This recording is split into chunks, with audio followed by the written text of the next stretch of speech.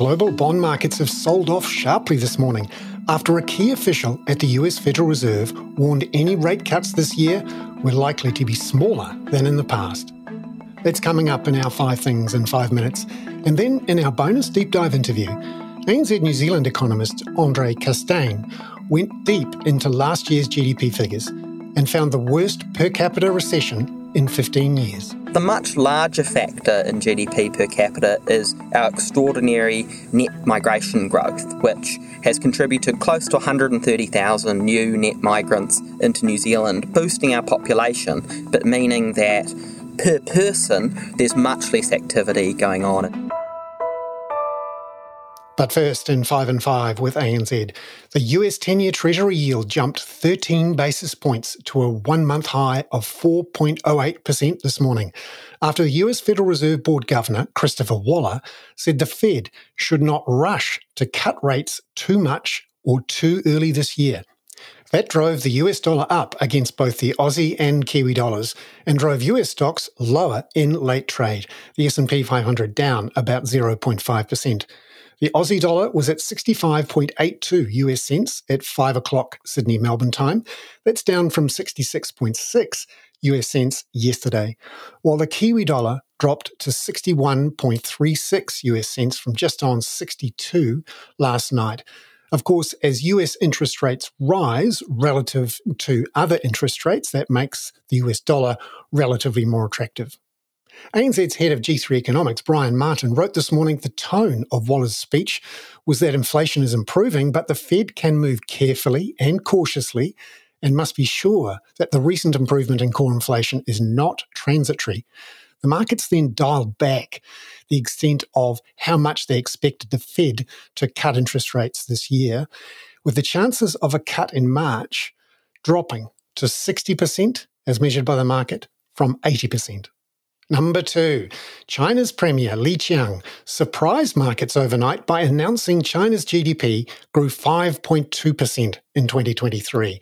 And he did it in a speech at the World Economic Forum at Davos overnight. The surprise was the numbers weren't due until later today.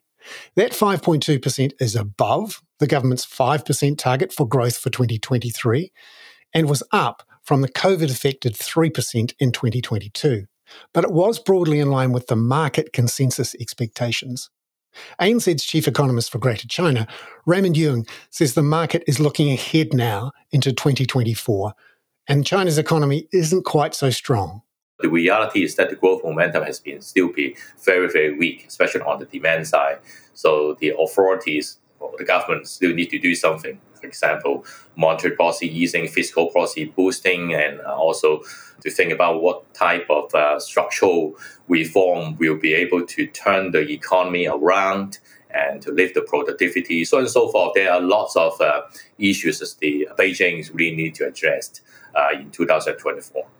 Number 3, New Zealand business confidence rebounded sharply in the December quarter as the government there changed to a national-led government, and there was some improvement in the outlook for skilled labour and unskilled labour availability, and also an expectation that prices and wages wouldn't rise so fast. ANZ New Zealand economist Andre Castaigne. The New Zealand economy had a second wind in late 2024, with firms reporting that domestic trading activity was up, capacity utilisation was up, and that overall things seemed a bit better than they had done the previous quarter. In terms of labour availability, labour is now much easier to find than it was, with most firms reporting that it's now easy to find both skilled and unskilled labour. And on the cost and pricing pressures front, both of those measures declined, which will be good news for the Reserve Bank. Number 4, India's core inflation rate has come down quite strongly and is now under the 4% target that the Reserve Bank of India looks for. Here's ANZ economist in India, Dheeraj Nim. So for December, that number came in at 3.9%, and we expect this could go even lower in the coming months. What's strange about this is that this kind of a print, such low inflation, core inflation, is historically rare, and it has only happened twice in the last decade, and traditionally is associated with economic weakness in the economy. Now, in India's current economic context, growth is pretty strong, as everybody knows, and despite that, core inflation is falling, which is a bit of a surprise. Number 5. And lastly, the focus in global markets tonight is on US retail sales figures and Eurozone inflation figures. They'll both play into expectations of when the US Federal Reserve and the European Central Bank can start cutting interest rates.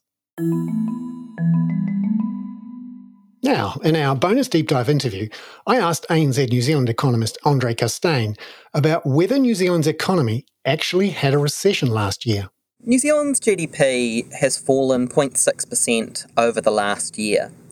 While it didn't fall in every quarter of that year, notably in Q3 2023 it rose, it does look a lot like a recession in that the measures that the United States uses to assess whether their economy is in recession look very soft and for the most part negative throughout economic activity, however less so in the labour market. The labour market is a point of strength here.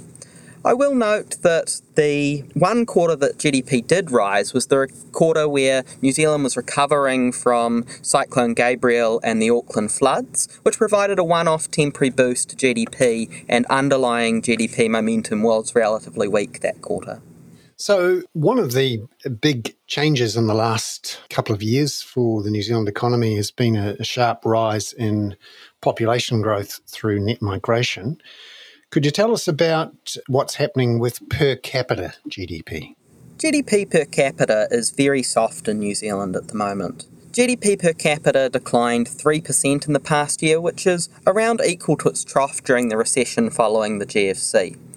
In part, that is because headline activity is weak, but the much larger factor in GDP per capita is our extraordinary net migration growth, which has contributed close to 130,000 new net migrants into New Zealand, boosting our population, but meaning that per person, there's much less activity going on in New Zealand right now.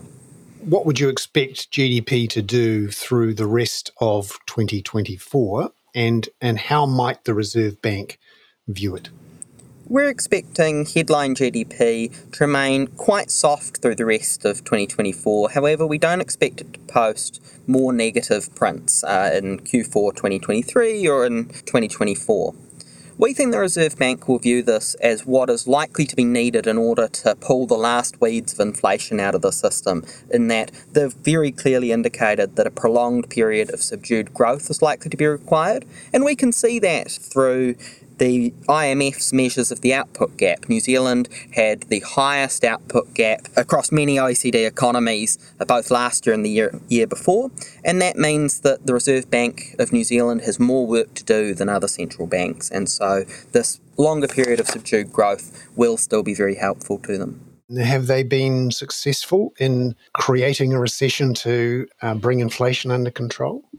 We think they have in terms of activity. Activity measures are very soft. However, the labour market is still looking relatively robust. We expect the labour market to deteriorate relatively rapidly over the first half of 2024, and for that to reduce the core inflationary pressure in the New Zealand economy. However, that is going to come with a lot of pain for people in New Zealand.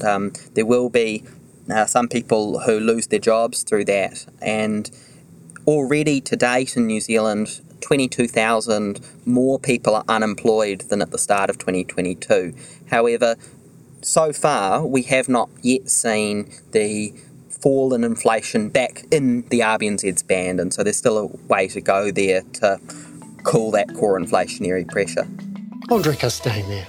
I'm Bernard Hickey. That was 5 and 5 with ANZ for Wednesday, January the 17th. Look out tomorrow for the latest on US retail sales and Eurozone inflation. Those figures out tonight. And a preview of Australian jobs data tomorrow. This podcast contains general information only, not investment advice. You should obtain advice for your personal circumstances before making any investment decisions. Please view the podcast disclaimer available via your media player or email.